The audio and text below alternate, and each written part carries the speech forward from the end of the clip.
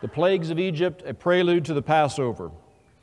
Many of us, I believe, are rather familiar, or at least we are familiar in a general sense, of the 10 plagues of Egypt. They are well known, they're famous, they're among some of the earliest stories that children might learn typically when they learn Bible stories. So everyone's heard about the plagues of Egypt. We have some sense of the reason and we have some sense of the end. We're not unfamiliar with the plagues of Egypt. But they are a prelude to the Passover.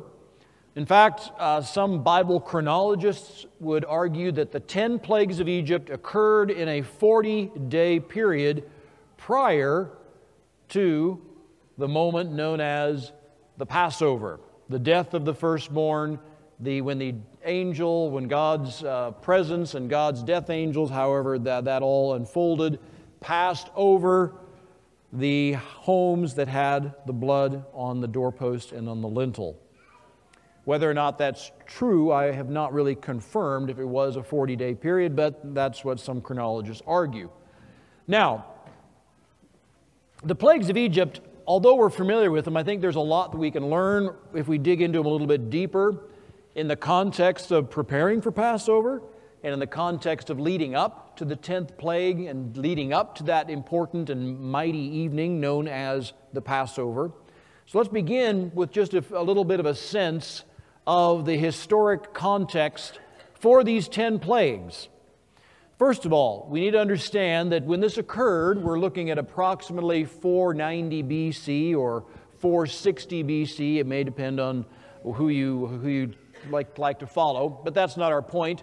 So this is some 1,500 years prior to Christ, 3,500 years ago in world history approximately. At that time, Egypt was the mightiest of the nations of the ancient world. There might only be one or two other nations that could even possibly challenge Egypt in its power, its wealth, and its might. And that might be over in the Mesopotamian basin. Egypt was a large nation. We don't think of Egypt as being a large nation now, but in the scale and the time frame of the ancient world it was. It was focused on the Nile Valley. The valley is not particularly wide, but it's nearly 500 miles in length. All of that Nile Valley was exceedingly fertile, exceedingly excellent soil. Out of the wealth of the Nile River Valley, the Egyptians brought forward tremendous amount of agriculture. And Egypt had cattle, they had horses, they had crops. They double cropped typically throughout the year.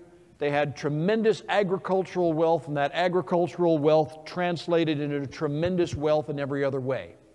By the time the Israelites were there, of course, Egypt was politically unified and powerful. They'd already built great monuments, giant and tremendous structures of stone, enormous temples. Some of the pyramids, if not all of the pyramids, had been built already. So this was a time in history when the children of Israel had come to the land of Egypt, when Jacob was still alive. They had fallen into bondage, they had fallen into oppression, but they were in the land of Egypt and they were being oppressed and under the bondage of the mightiest nation on the planet. Now, Israel itself, as we know, were slaves, and the work and the labor was hard. But one thing that we may not tend to recognize to the extent that we probably ought to, and I think it can be fairly shown that at least in part the Israelites were rather apostatized.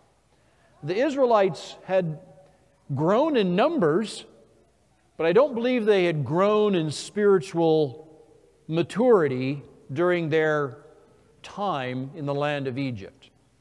And so by the time we come to the days of Moses and the Israelites were in bondage, they were not necessarily faithful, devoted worshipers of Jehovah.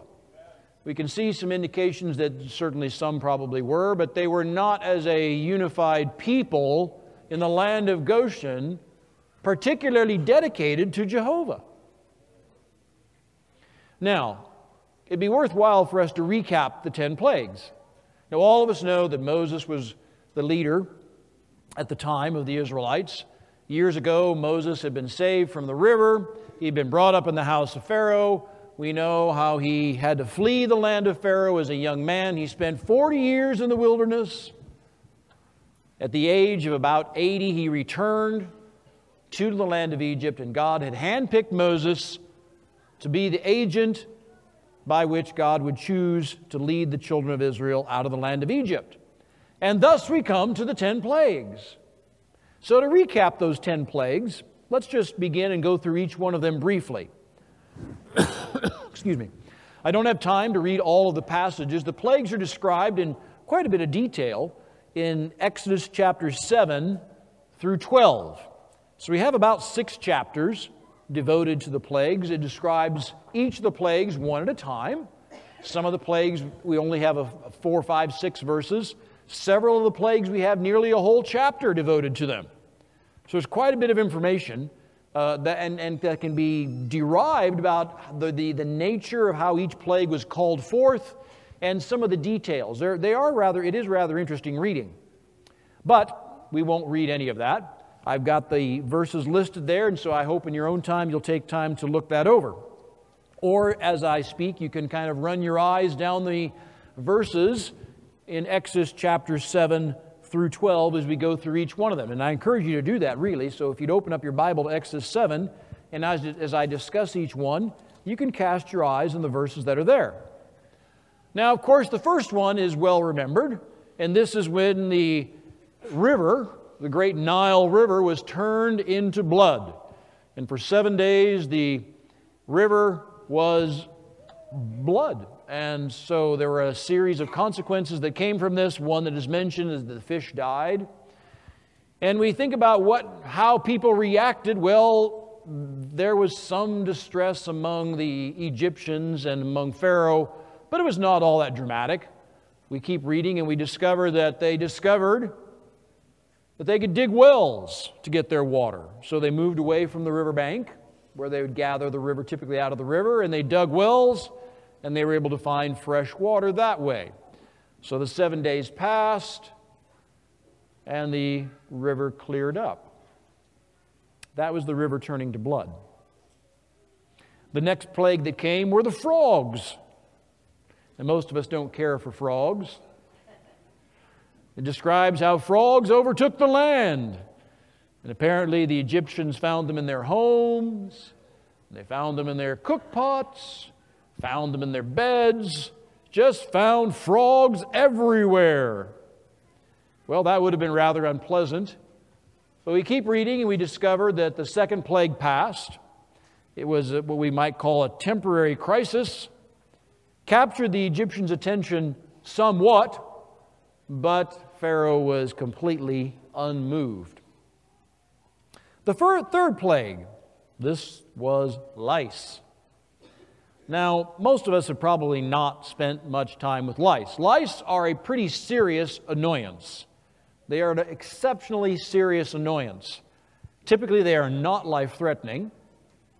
Throughout history, lice have been a rather common affliction to men.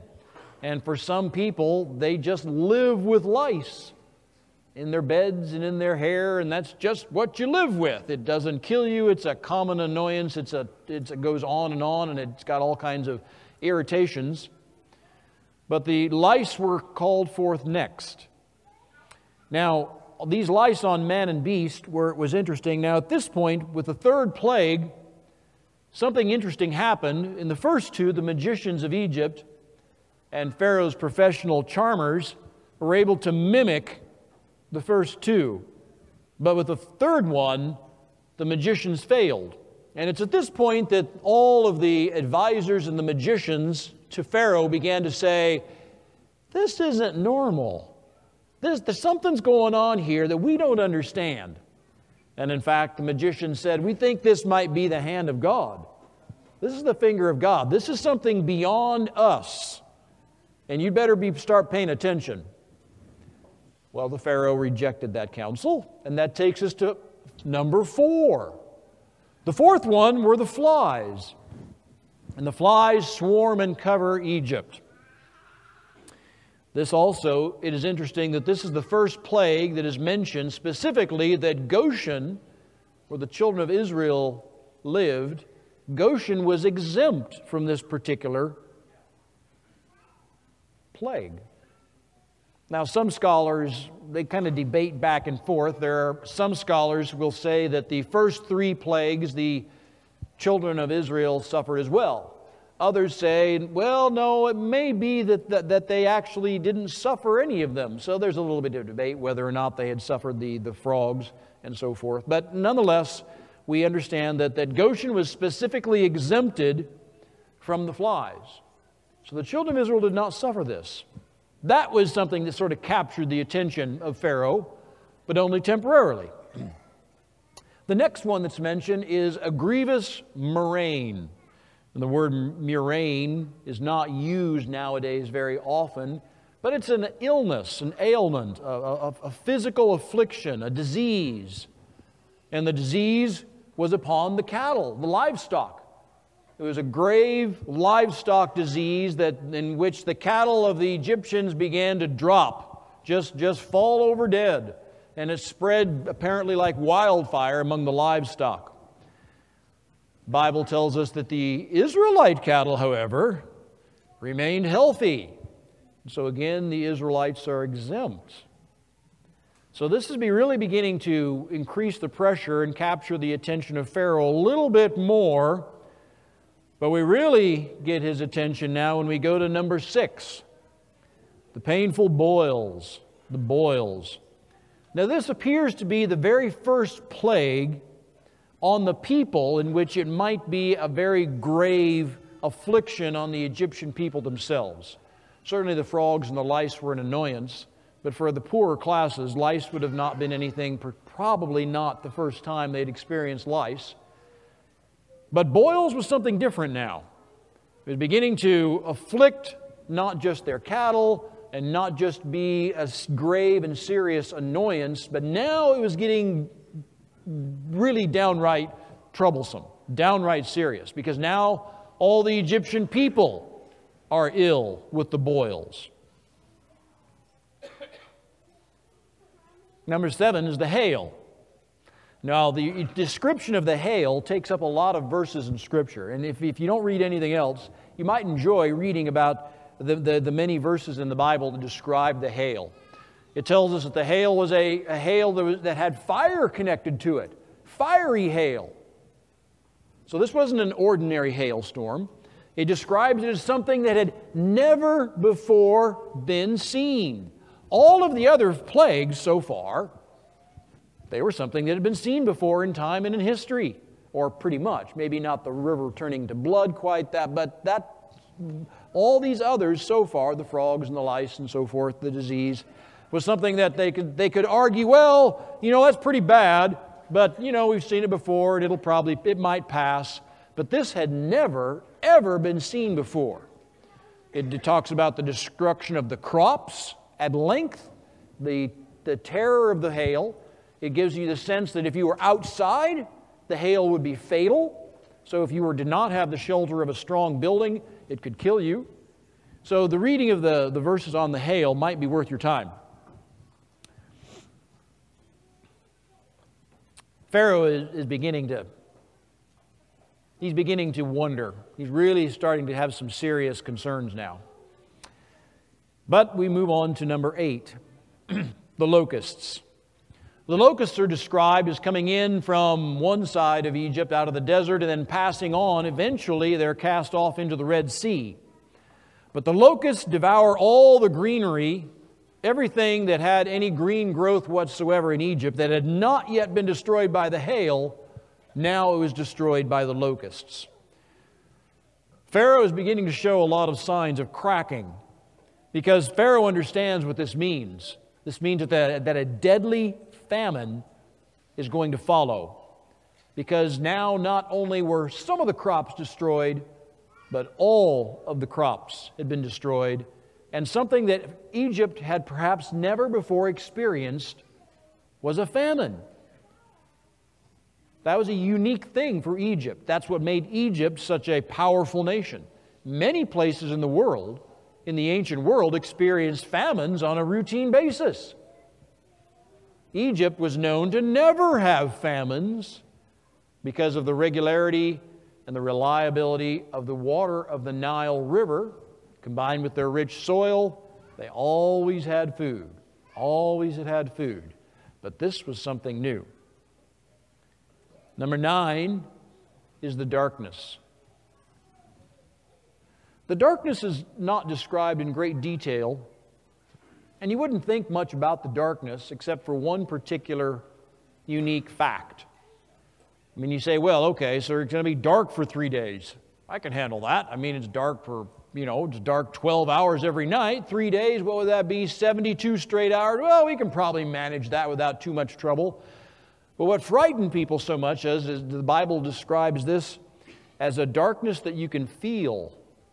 Now, I don't even know what that means, and there have been plenty of people who've speculated on what that might mean. But it had a frightening effect that was unique. This was not an ordinary darkness. It says the Israelite homes had light. Now, for whatever reason, you get the sense from reading it over and over again, you get the sense that the Egyptian homes didn't have light in them. That is to say, for whatever reason, some reason, apparently this darkness was so complete that an ordinary lamps and candles wouldn't work, wouldn't pierce the darkness. It doesn't say that, but if you read it, you get the sense in the contrast with the Israelites having light in their homes that apparently the Egyptians couldn't even light up their homes with the ordinary means that you might with lamps and candles. And finally, of course, we have the great one, the death of the firstborn. Now, what makes the death of the firstborn so special and so unique is that it was the firstborn. Now, what that means is this. There's a series of implications from the death of the firstborn. First of all, the Bible makes it quite clear that every single household in the land of Egypt suffered this death. And it tells us specifically from the lowest criminal in a dungeon all the way up to the household of Pharaoh, the firstborn was going to die. So that's a catastrophic event in and of itself. But the selectivity of it is what's interesting. The selectivity of it is frightening in the sense that this was unlike maybe some other pandemic or some other plague, the bubonic plague. We've all heard about the bubonic plague in medieval Europe, where about a third of the population was wiped out. And when it struck your town in the course of 2 or 3 weeks, a third of the entire population of the entire town, maybe half of it, was dead. But what's different about this is it was only the firstborn. If you were the second, third, fourth, or fifth born, no problem. If you were the firstborn, there was no hope. So you couldn't say, well, it killed the weak ones but left the healthy ones okay. You couldn't say, it killed the old ones but left the young ones safe. Or it killed the small ones but the mature ones were stronger and survived. It didn't matter whether you were healthy or whether you were frail. It didn't matter if you were old or young. If you were firstborn, you were a goner. So there was no way to explain how this possibly could be except a divinely selected death. It was selective. It was particularly targeted.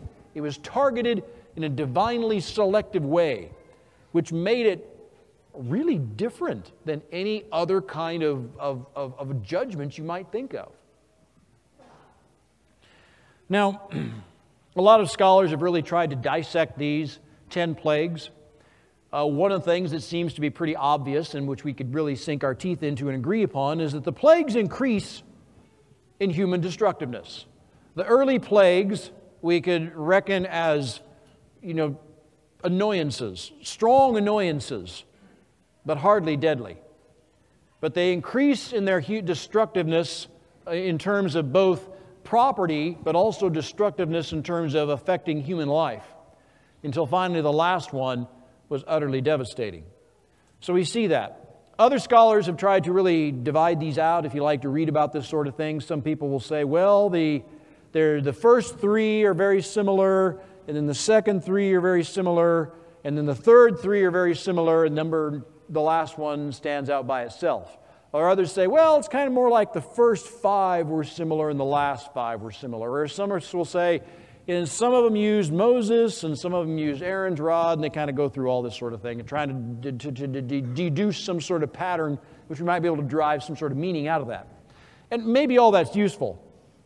I'd like to just call your attention to, for a few minutes though, some of the ways that these plagues have been dissected and explained by scholars. Scholars have spent plenty of time looking into this, and they still do. There's a lot of people, really smart people, who really dived into these plagues and examined them from every direction you can think of. Backward, forward, inside out. Looking at the biblical text in every detail, looking at other sources, studying Josephus and reading other accounts, or looking at what they know about natural history and so forth and so on. And there's a lot of information out there if you really want to study it and look into it. But basically they fall into three broad categories. Now the first scholarly way that people have really examined this is what's called the naturalistic approach. Now the naturalistic approach is very, very popular, particularly popular with skeptics. Now, of course, some skeptics will dismiss the idea of the plagues altogether, and they'll say, well, you know, we can't find any hieroglyphic records carved on the walls of the Egyptian tombs that tell us this story, so probably it's just all made up. Well, I'm not talking about the skeptics that are that skeptical. I'm just talking about the skeptics who will say, well, we'll take the Bible record and we'll assume that that's true, but it needs to be sort of, you know, we got to fill in the blanks, we got to massage it, and we got to come up with some other explanation beyond simply the finger of God. And so the naturalistic approach is somewhat popular with people who lean toward the skeptical side. So typically this is the way it goes. And this is one of the most popular naturalistic approaches. They typically are going to argue that the first plague pretty much triggered all of the others. And one of the most popular theories is that somehow there was some sort of a plague of red mud. Another one has suggested sort of a red algae or some red substance that's in the water that poisons the Nile River for about a week. And they'll say that then that red poison in the river, be it red thick mud or some other substance that got in the river, that triggered a series of follow-up plagues. It causes the fish to die, and then the frogs multiply because they're able to hop up on the bank, and then the frogs die, and that brings in the lice and the flies and so forth and so on because the frogs are rotting and, et cetera, et cetera. So they look at it in a very naturalistic approach. And then toward the end, they'll say, well, there are probably other subsequent disasters, maybe volcanoes and dust storms, particularly popular to describe the darkness by terms of some sort of a volcanic explosion, and maybe some sort of black cinder ash, some sort of fine powder fell from the sky on top of the Egyptians, something of this nature. So they have these naturalistic explanations. I don't particularly like the naturalistic explanations, however well-intended they may be. And I've seen just a few people who've done some pretty interesting videos in this direction, and they are very fascinating to watch, but they leave me a little uncomfortable because they tend to be a little bit strained in their explanations, but the real thing that bothers me is it tends to dishonor God in the text.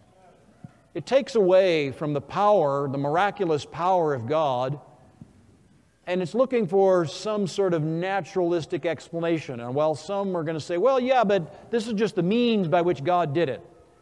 Well, if that was the means by which God did it, probably there would be a few more clues in the text of Scripture that would describe it in those terms. So I'm a little bit uneasy with this particular approach, the naturalistic approach. A second approach is interesting, particularly if you have a real gift for details and really enjoy trying to draw parallels with one part of Scripture with the next. This one is an explanation in which they draw a parallel between the 10 plagues of Egypt and 10 statements of God in Genesis chapter number 1. Now, the number 10 rings out strongly in the minds of these people. Now, some people have tried to take the 10 plagues of Egypt and somehow correspond them to the 10 commandments of God. Well, that's pretty hard to do, really. They just don't seem to fit, even though you've got 10 of each, and you say, well, there's got to be a correspondence there. Well, it doesn't really fit particularly well. So that one's not particularly popular. But this Genesis chapter 1 theory seems to have some adherents, in which they take the statements in Genesis 1, which we won't read. But if you read through the statements of Genesis 1, I've got the verses listed that they like to land on. And it says, and God said, in verse 3, let there be light. And they'll correspond that to the first plague, and they'll say, and God said this, let this happen. And God said this, let this happen. And so they're going to try to draw a parallel between the 10 statements and God said in Genesis 1 with the 10 plagues of Egypt. And what they're really trying to do is try to say that there's sort of the correspondence is sort of a flip side of each other, or sort of an inverse relationship between them, in which essentially they're arguing that God's creative work corresponds to His destructive might. Over here He has 10 creative acts that lead to the creation of the world, and here He has 10 destructive acts that lead to the destruction, in a sense, of the greatest nation on earth, Egypt. I found this study to be a bit interesting, but still I find it a little bit strained. In my personal opinion, I find it a little bit strained. Furthermore, I can't really figure out what we're supposed to learn from this approach. It seems like there's very little to be learned from that approach. It's interesting. Maybe there's something to it. I'm not really convinced there is, but it seems like there's not that much to be learned. Now, the third scholarly approach for people that like to examine the plagues, this one seems to have some merit. Now, in this case, they're going to suggest that the 10 plagues were a systematic destruction of the Egyptian pantheon. And there is a good reason why, biblical reason why you might try to make this argument. Let me read for you out of the story of the plagues, Exodus chapter 12 and verse 12. Now, this is a description of the last plague. Exodus 12:12, plague 10, the death of the firstborn. It reads like this: I will pass through the land of Egypt this night, and I will smite all the firstborn in the land of Egypt, both man and beast. And against all the gods of Egypt I will execute judgment. I am the Lord. That phrase, against all the gods of Egypt I will execute judgment, is a statement worth reflecting on. And essentially they're trying to say, look, God is trying to systematically, through these 10 plagues, destroy the Egyptian pantheon of gods. One by one, we'll take down all of the gods of Egypt and show that they're all false, powerless, and frivolous, and that there's only one true God, and that's Jehovah. And there may be some merit there. And if we go through each of them, if you like to, on your outline, I've given you the names of the gods of Egypt that somewhat correspond to the 10 plagues. Regarding blood, we have the god Isis. The goddess Isis was the goddess of the Nile River. She's a relatively well-known goddess, pagan goddess, Isis. Some of you have probably heard of Isis.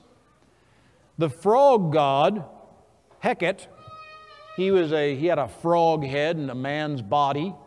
Probably haven't heard of him. They had a god of lice, Set. He was also the god of the desert. I'm not sure that's a real good fit, but that's what is argued.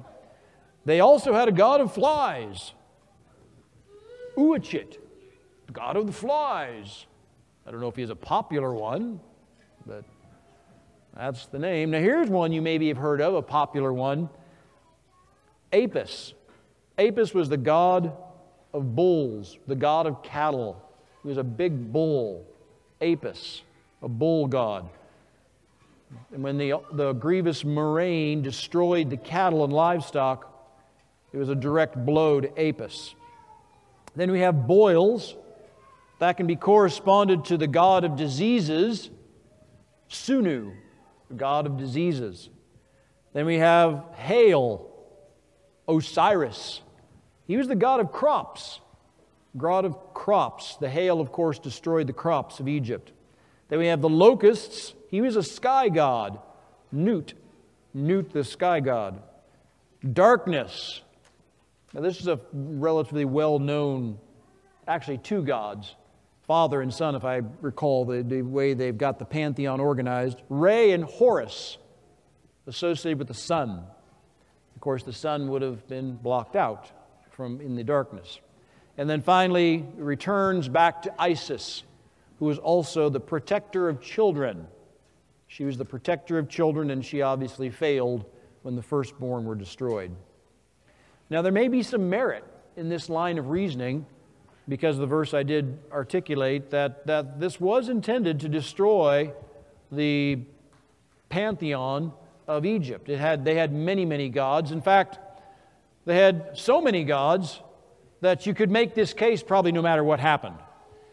And the reason we could say that no matter what the 10 plagues were, you could have one of the plagues could have been toenail fungus, and you probably could still find one of the Egyptian deities that corresponded to people's toes.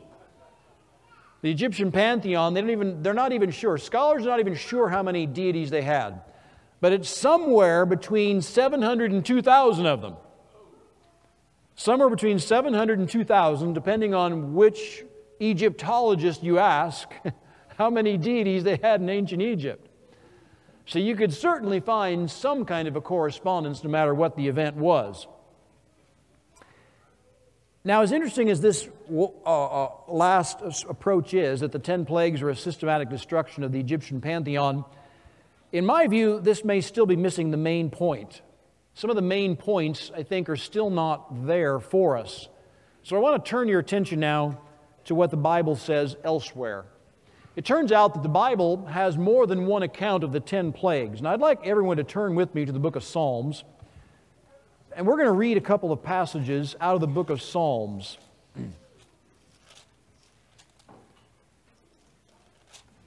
In Psalm 78 and then in Psalm 105, we have a written account, a written recount of the plagues of Egypt.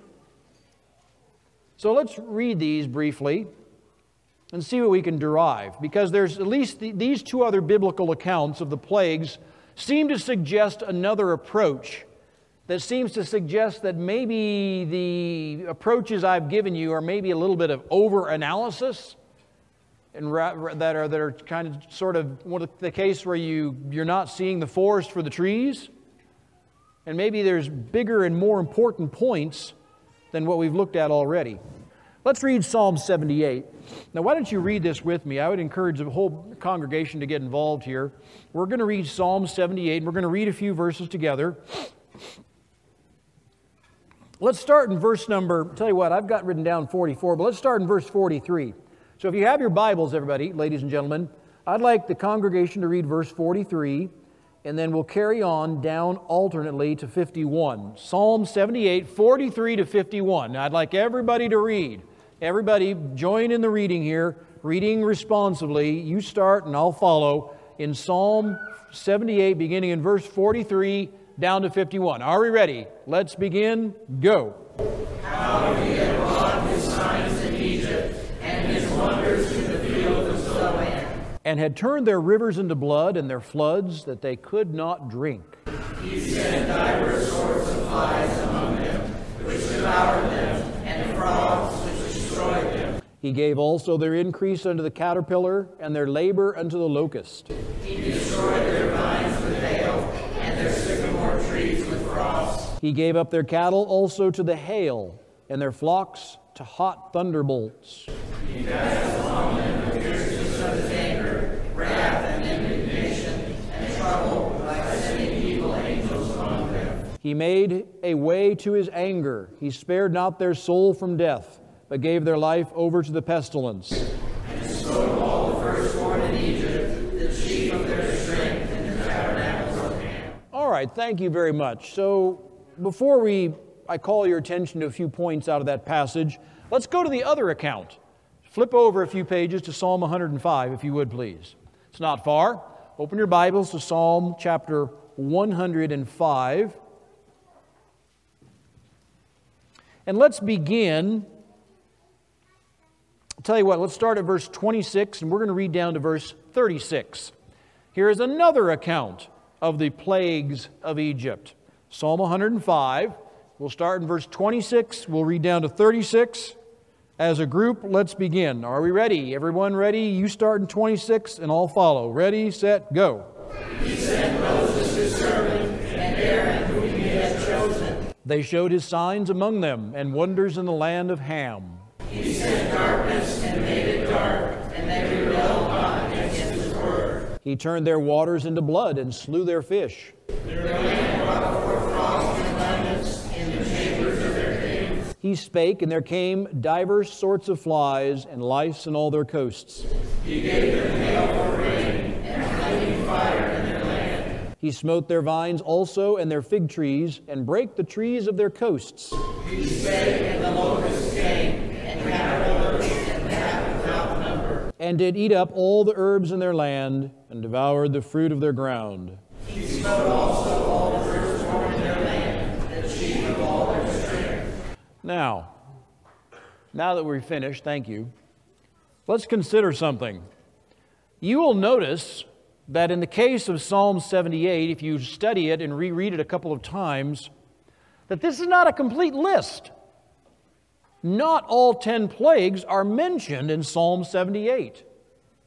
You can read it a couple of times and you'll see that it omits, in Psalm 78, it omits the lice and the murrain and the darkness.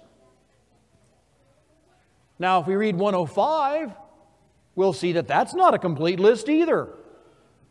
In 105, the list of plagues omits the murrain and the boils. So what's going on here? Now, some people are going to say, well, boy, that's not very good. If you're supposed to tell the story of the 10 plagues of Egypt, and you're supposed to encourage your children to know it, and if the Psalms are a song, and you want the song to be a teaching tool to reinforce this important Bible story, and there's 10 plagues, shouldn't you list all 10 plagues? Wouldn't it be kind of odd to leave out 1 or 2 or 3? And it happened twice. And in fact, the poor murrain, it got left out of both. So, what does that mean? What does that mean when we find that the 2 of the best accounts in the other portions of Scripture that describe this and are meant to recount the story actually don't get all 10 there? What does that mean? Well, I think actually it might mean something. I don't think it means that the person who wrote the book of Psalms was incompetent. I don't think that it meant that the scribe who wrote the story was incompetent, the person who made the copies. I don't think there were translation errors or omissions or fumbles or bumbles. And I don't think that whoever was inspired by God to give the account in Psalm 78 and 105 somehow just screwed up. Now, somehow to us, with a Western mindset, and particularly those of us who enjoy details, and particularly someone who's like an engineer like Dan over there, if you said, hey, I want you to tell the story, and you leave out some of the pertinent facts, you're going to say, well, you did a very bad job. That's not very good at all. You get a D minus. Maybe a C, barely a passing grade. You can't even remember all 10. But we've got to reject that kind of thinking. And we have to look at it from a different kind of a perspective. So I think the point might be this. When we recount the story of the plagues and we think about the larger picture, and we think about what lessons maybe ought to be derived from the story, and we haven't done that yet, but we're going to now. It turns out that it could be that the actual number of plagues really isn't all that critical. I mean, would it really matter if God used 10 plagues or 7 plagues? Or if God used 12 plagues? Or maybe why not 13 plagues? God could have used any number of plagues, and all of the same points would have eventually been made. All of the same lessons could have been learned. So whether it was 7 plagues or 10 plagues or 12 or 13 plagues, or however it all worked out in terms of the numbers of the plagues, all of the same lessons could be learned and would have been learned. And in fact, it might be that it might not really matter all that much what the plagues were. Whether they were plagues of this type of insect or that type of insect, or whether it was a plague of this type of natural storm or that type of natural storm. Whether it was, would it have mattered if it was 8 feet of snow instead of a bunch of hail? It might not have mattered. So it might not really matter all that much exactly what the plagues were, nor might it even matter all that much how many plagues there were. If that's the case, what are the kind of lessons that we ought to draw from this story rather than trying to overanalyze the details and instead step back and look at it from a human perspective, look at it from a moral perspective, and try to look at it from a spiritual perspective? What were the lessons that should have been learned then, and what are the lessons that we ought to be relearning now? Particularly in light of the fact that all of this is culminating with the death of the firstborn and the great deliverance known as Passover, which is hard upon us now in terms of a celebration of that great event, the Passover. All right, first of all, one of the most obvious lessons that had to be learned by them and has to be relearned by every generation since then is that everyone has to learn that Jehovah is the only God. So both the Egyptians and the Israelites had to learn that Jehovah is the only God. Now you might argue that the Israelites already knew that. But of course, that might be premature when you remember other stories that followed. For example, when Moses disappeared, the Israelites made themselves a golden calf, probably to Apis, the bull that was popular in Egypt. So it could be the Israelites, they needed to learn that lesson as well as the Egyptians, that Jehovah is the only God. Well, that seems pretty obvious, so we could move on quickly from that one. But here's one that's difficult for people to learn, and this is a lesson for Israelites, both then and now. You'll recall, and you can study all this out, Moses was the instrumental personality in every one of the plagues. Now you can go through and analyze whether it was Aaron's rod, or was it Moses' rod, or was it Aaron was involved. You could dissect it, but you'd be missing the central point. The central point was that Moses was God's man on the spot. Moses was the authority through that God had chosen to work through. And Israel had to learn to respect Moses. Now from this we can derive a sound and biblical principle that all of us have to learn even today, and it is a hard lesson for many of us. God works through human authorities. Now Moses was not a perfect man, and we could recount in his life several mistakes he made. The Israelites observed those mistakes. And at several points in Israel's subsequent history, they openly rebelled against the authority of Moses, much to their hurt. They failed to learn that all of the 10 plagues were funneled through Moses. We have to learn the same thing, though. Now, we don't have Moses, and we don't have David, and we don't have St. Paul. But all of us have human authorities.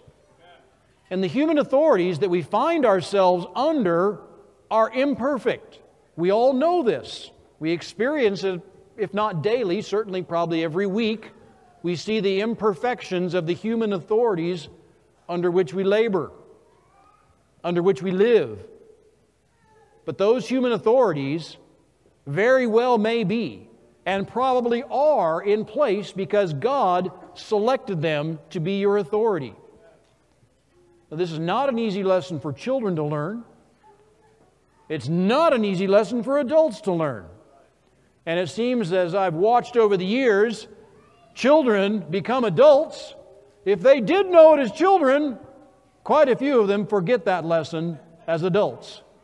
And they suddenly think that I am an independent agent and I am free of all human authority.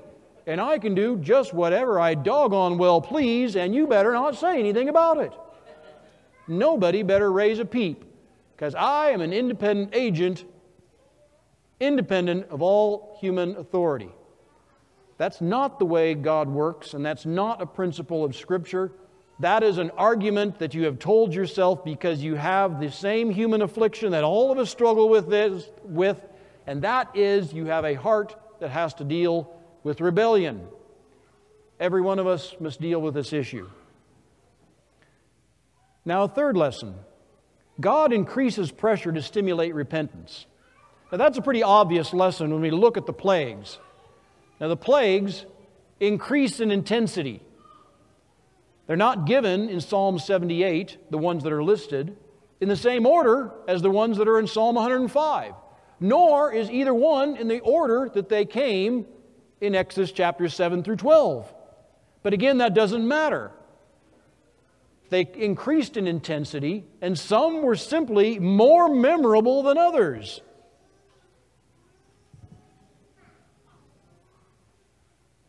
In our lives, God uses a similar principle. He increases pressure to stimulate repentance. So as we think in our lives about what we ought to be doing, and in the secret corners of our heart we think, well, I know I ought to do this, but I just don't feel like it, and I think I'm just not gonna. You can expect that God will increase pressure over time. Now, I don't know how, I don't know when, and I can't describe the pattern, but I think it's a biblical precept, a biblical principle, and it's illustrated in how God interacted with the key person opposing Moses. And that, of course, was Pharaoh. Pharaoh is mentioned a number of times in this story, and it describes how Pharaoh, at some points, hardened his heart. We'll come back to Pharaoh here in a few moments. But understand this, God will increase pressure to stimulate repentance and change in your life. And if you're unwilling to bring that change forward, you can anticipate with the passing of the months and years that something greater will happen to you that might be worse than what has already happened to you because you refuse to make changes that the Holy Spirit is telling you in the depths of your heart that you ought to make. Next, there's a concept known as incomplete repentance. Most of us have heard of incomplete repentance. Most of us practice, at some times in our life, incomplete repentance. It is a human failing that all of us struggle with to some degree. Incomplete repentance. Now, usually incomplete repentance is simply to avoid the coming judgment. Now, in some cases, particularly with those who are very immature, that might be enough to move you forward in life.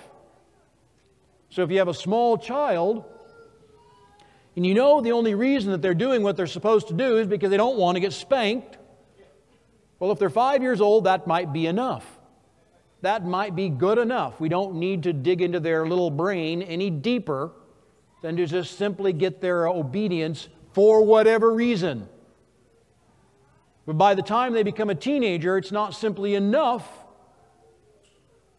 to obey, simply to avoid pain or judgment.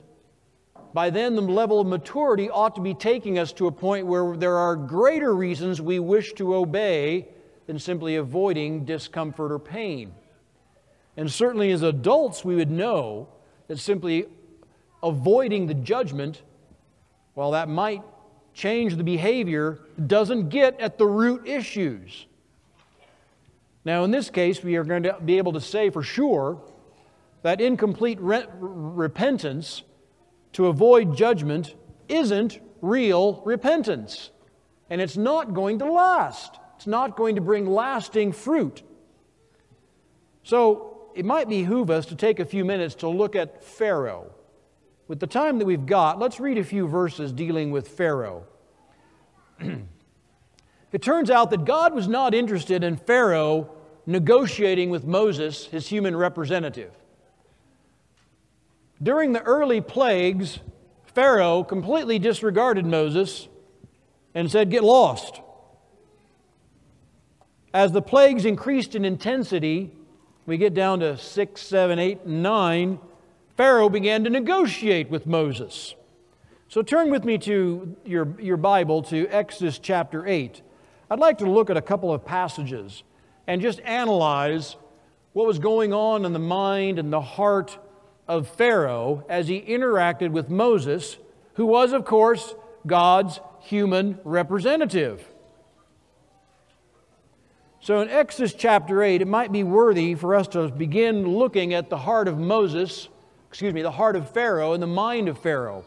So I'm going to begin in verse number 25 of Exodus chapter 8. Now, this is only number 4. This is only plague number 4 that we're dealing with, the flies. But they were beginning to be a pretty big annoyance. So in verse 25 of Exodus 8, let's look at Pharaoh. Pharaoh called for Moses and for Aaron and said, "Go ye, sacrifice to your God in the land." And Moses said, "It's not meet to do so. For we shall sacrifice the abomination of the Egyptians to the Lord our God. Lo, shall we sacrifice the abomination of the Egyptians before their eyes? And will they not stone us?" So you see what Pharaoh said. He said, "Okay, I'll let you do your sacrificing, but you got to do it here in this land." He was beginning to negotiate with Moses. Moses said, "No, that's not going to work." Moses offered an alternative in verse 27. He said, "We'll go 3 days' journey into the wilderness and sacrifice to the Lord our God as he shall command." And then Pharaoh says in verse 28, "I will let you go, that you may sacrifice to the Lord your God in the wilderness. Only you shall not go very far away." All right, you can go into the wilderness, but don't go very far away. I got to keep my eye on you. Moses said, "Behold, I go out from thee. I will entreat the Lord that the swarms of flies may depart from Pharaoh." Well, if we keep reading, we discover that's exactly what happened. The flies went away at Moses' word. But if we keep reading, in verse 32, Pharaoh hardened his heart at this time. Neither would he let the people go. Pharaoh reneged on the deal. He had negotiated with Moses, and Pharaoh changed his mind as soon as the pressure was released. Well, that would be very much like a child that you have trouble dealing with. And as long as the pressure is hot, they're cooperative, but when the pressure is released, they slip back into their rebellious attitude. Now, Exodus chapter 9, beginning of verse 27, is an interesting dialogue again. Now we're up to plague number 7. Now, the plague number 7, you'll recall, that was the hail. Now, this was getting to be frightening because nobody had ever seen hail like this or heard of hail like this ever before. And so Moses had really captured Pharaoh's attention.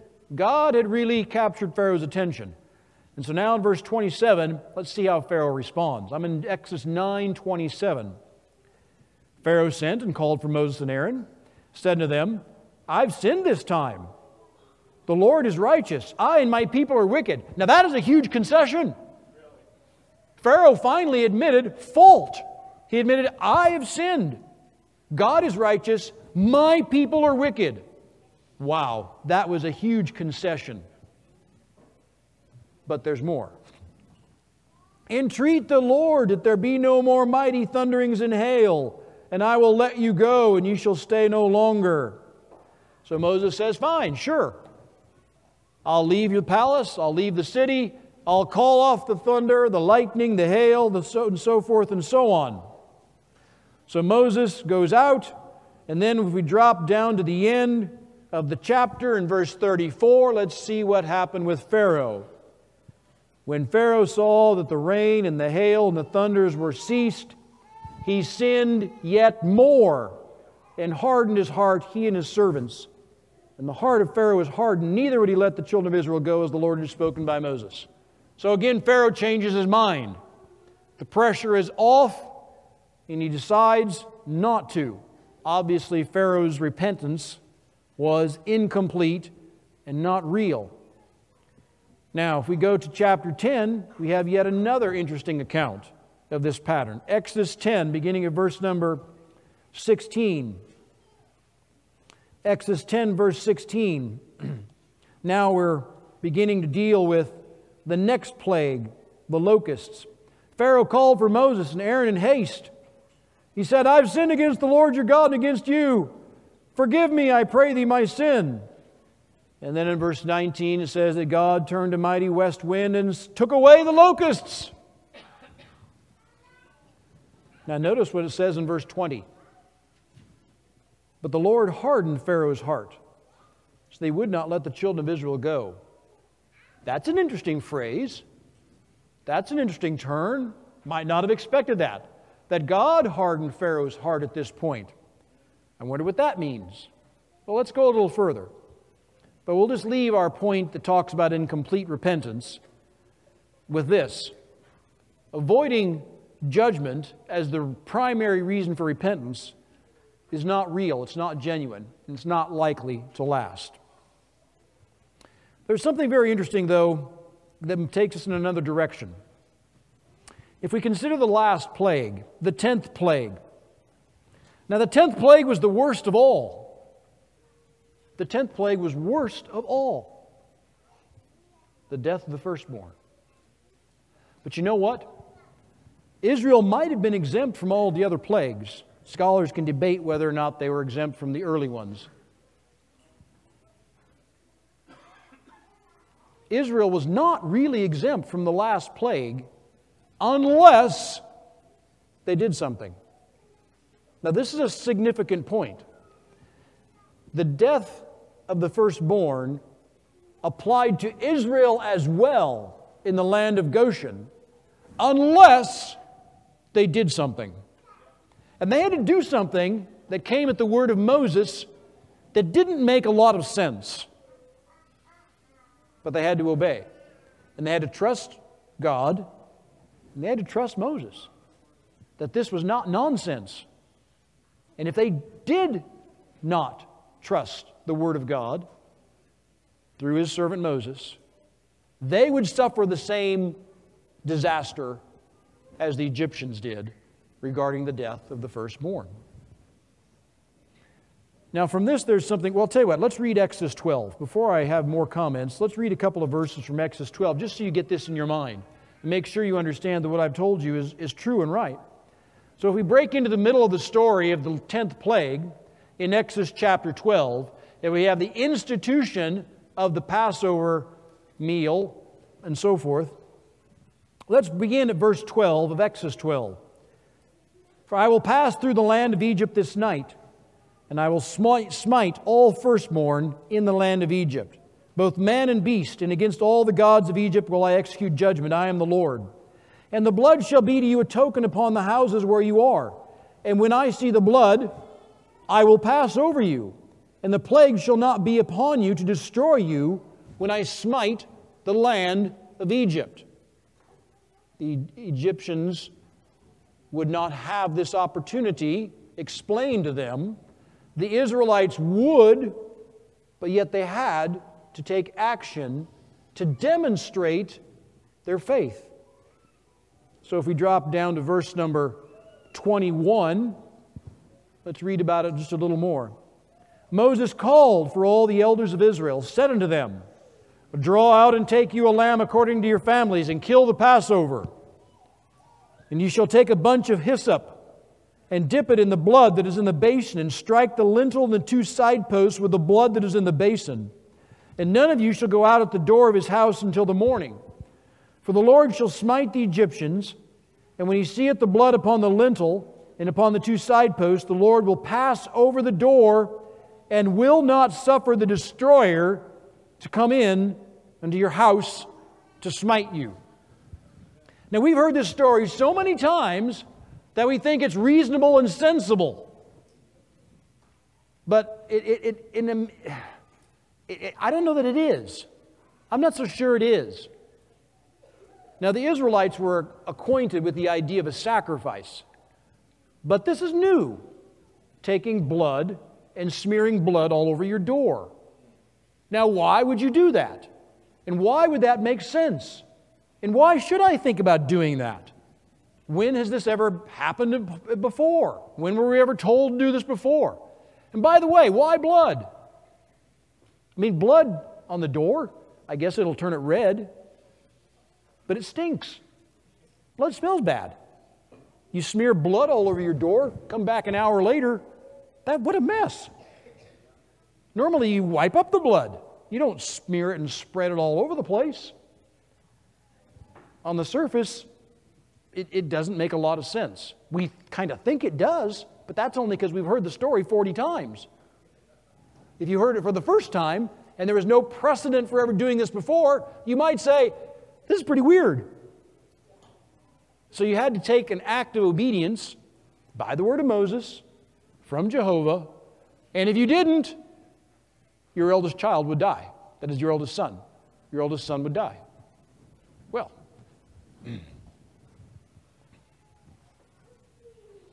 here's what we need to understand from this. I'd like to call your attention to. Got just a couple of minutes, but we're almost done. Now we're on the fifth lesson that I see out of this that I'd like to call your attention to. Israel is not always exempt from the judgment of Israel's evil and malicious enemies. We're not always exempt. Now in our time, we have a lot of evil and malicious enemies. We have Sodomites, as we have seen in Nashville recently, or something very much like Sodomites. We have the Edomites. They're out there. We have the Marxists. We've got the globalists. We have quite a few people who don't like us and actually hate us and would like us to see us ground into the dirt and be gone forever. Now, one day we would understand that God will judge all of them. They will be judged. They will be judged, and they will be destroyed. That doesn't mean that we're going to be exempt, though. We might not be exempt from the judgment that God brings upon all of our enemies. The children of Israel were not automatically exempt from the judgment of the death of the firstborn. It could be that we might be destroyed along with them if we fail to humbly apply the blood. We must apply the blood. Now, what does that mean? Apply the blood. Apply the blood. Well, applying the blood means we must take the reality of blood sacrifice, whether it be the lamb in ancient times, or whether it be the Lamb of God, Jesus Christ, in our time, that we have to apply the blood. God is not going to spare you and I when He destroys the Marxists and the Edomites and the Sodomites and so forth if we have not applied the blood.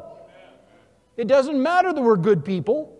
It doesn't matter that we're moral people. It doesn't matter that we love our country. It doesn't matter that we've done things right. That's not enough.